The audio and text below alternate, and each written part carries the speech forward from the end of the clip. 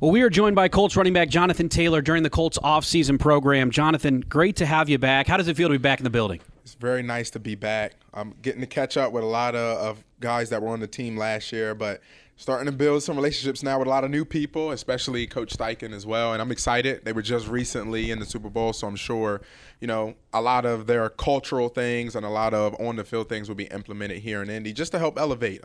It's exciting. You walked into the running back room for the first time. Obviously, you have a new running backs coach, DeAndre Smith, but the wall in that room, pretty impressive. You got Edge, Eric Dickerson, Lenny Moore, kind of a reminder of the greatness of this franchise.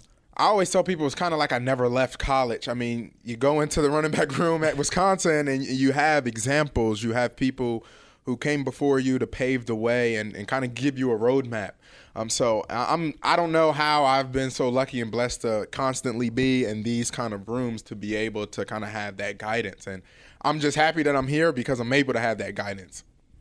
Now, when you talk about the new running back coach and DeAndre Smith, he has some experience with Saquon Barkley, who had a kind of a resurgence last year. How excited are you to kind of get him involved with you because you saw what Saquon did? I know last year coming off a year where you had some injury, so you're kind of looking to have a bounce back. How important that is for you to get that relationship with him? It's important for me to get that relationship. That's the guy who not only myself but everybody else in that running back room is going to be turning towards on the sideline, communicating with every single Sunday. So to be able to build that with him. And then also, I know Saquon, so being able to ask him, hey, what are some things Saquon did very well? And if there are areas in my game that he did well that I may not have done well, he coached Saquon up. So I'm like, hey, can we go and get extra time doing this? So it's so exciting because he's just recently coaching such a dynamic back like Saquon, so I'm going to be able to learn a lot more new things now. And now you talk about that running back room. Zach Moss is a guy who the last time we saw him, he went out, had a career day with over 100 yards rushing.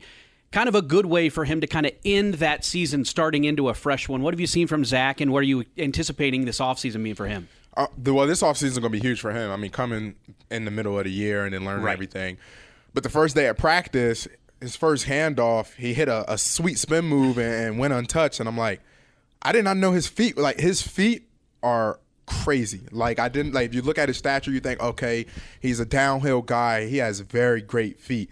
So being able to watch that, but then able to watch him grow just in that short period of time he was here. I mean, the learning curve, learning a bit of a new offense and getting acclimated with the coaches and players, very smart, and I'm excited. Does a fresh start benefit you coming off last season where, you're kind of in and out of the lineup, wasn't the season you wanted to have? Now you come in, new coaching staff, some new faces in here. Just what's sort of the feeling with that fresh start right now? I think it's almost like the first day of school. It's kind of like the first day of school when you're going to a new grade, you're trying to figure out, okay, who's in my class, who are my teachers. It's a breath of fresh air. Just not only from my standpoint individually, but as a team. As a team, it's a fresh start. It's not how we wanted to finish collectively at all. It's not how we wanted last season to go. So to be able to have that kind of fresh start, it's very good. How was your ankle? Oh, ankle is very good. Been working constantly on that, of course. I mean, who wouldn't be working on that if they had a procedure done? But being able to work myself back and to be able to go out there and start training normal and then get on the field. That's the end goal. You want to be on the field. So when minicamp starts next week, you expect to be a full participant in that? Not full participant, not yet. But shoot, I don't know when fully, but we're definitely trending in the right direction.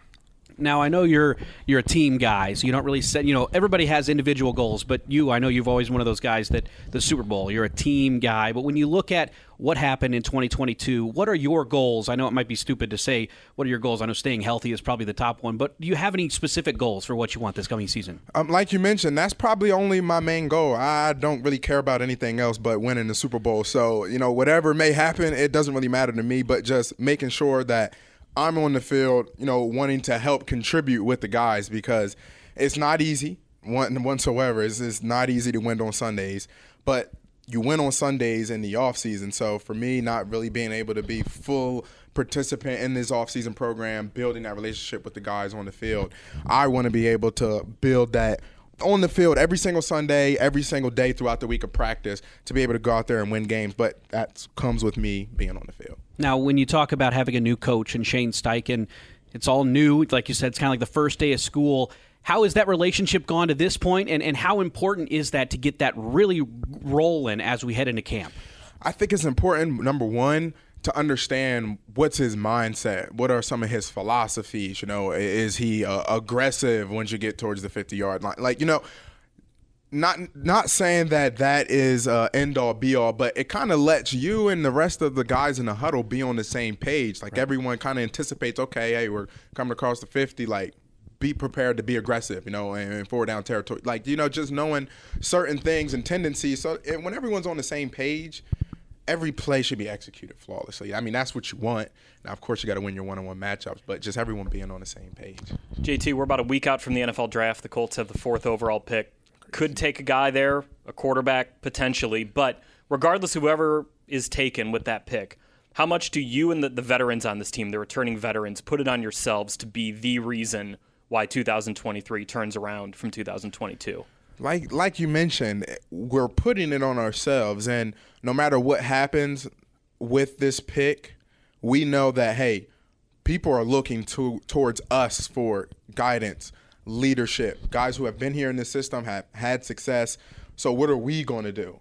Of course, we want to get better, but how can we influence everyone in the locker room? I think that's that next step. How can we influence the entire locker room in order to point them in the right direction? Not saying that we have all the answers, but we know that they're looking at certain people for guidance and examples. Like, it's on you guys. It won't necessarily be on whoever this 4th overall pick may be. And that's really asking a lot of a rookie, regardless of the position. Right, it doesn't matter what position is. It's a lot to put on a rookie's hand. Hey, we need you to help take us to the next level. Yeah. No, it's going to take that plus everyone else who has already been established to help have whoever that guy is lean on us, and then we lean on him. I mean, that's why if you're in this building, that means you're talented and you're smart and you work hard. So we'll lean on him as well because we'll trust him. Now, if that pick is a quarterback, something Shane Steichen told Justin Herbert when he was the OC of the Chargers in 2020, said your running back is your best friend. As the running back on this team, one of the running backs on this team, what could you do to help a rookie quarterback if that is the direction the Colts go? Number one, just letting him know, hey, we have protection called. I'm keeping you upright. Like, you don't worry about a thing. We know the 5 guys up front. Those guys are going to keep you upright. But me, side by side, look where we're at. We're side by side. That's how it is. I have your back. I'm right here with you. No matter, hey, I need you to go get this guy in the A-gap. Or, hey, I need you to get out quick so I can dump it off to you. I'm right here by your side. That means something. In the NFL, everything goes pretty quick, so I'm sure it seems like a long time ago. But thinking back to when you were drafted, what was that moment like? Just waiting around to hear your name called, and that kind of determines where you're going to start your NFL career. Yeah, like it's very different from college. A lot of guys, especially who had offers coming out, you kind of get to pick and choose and take visits.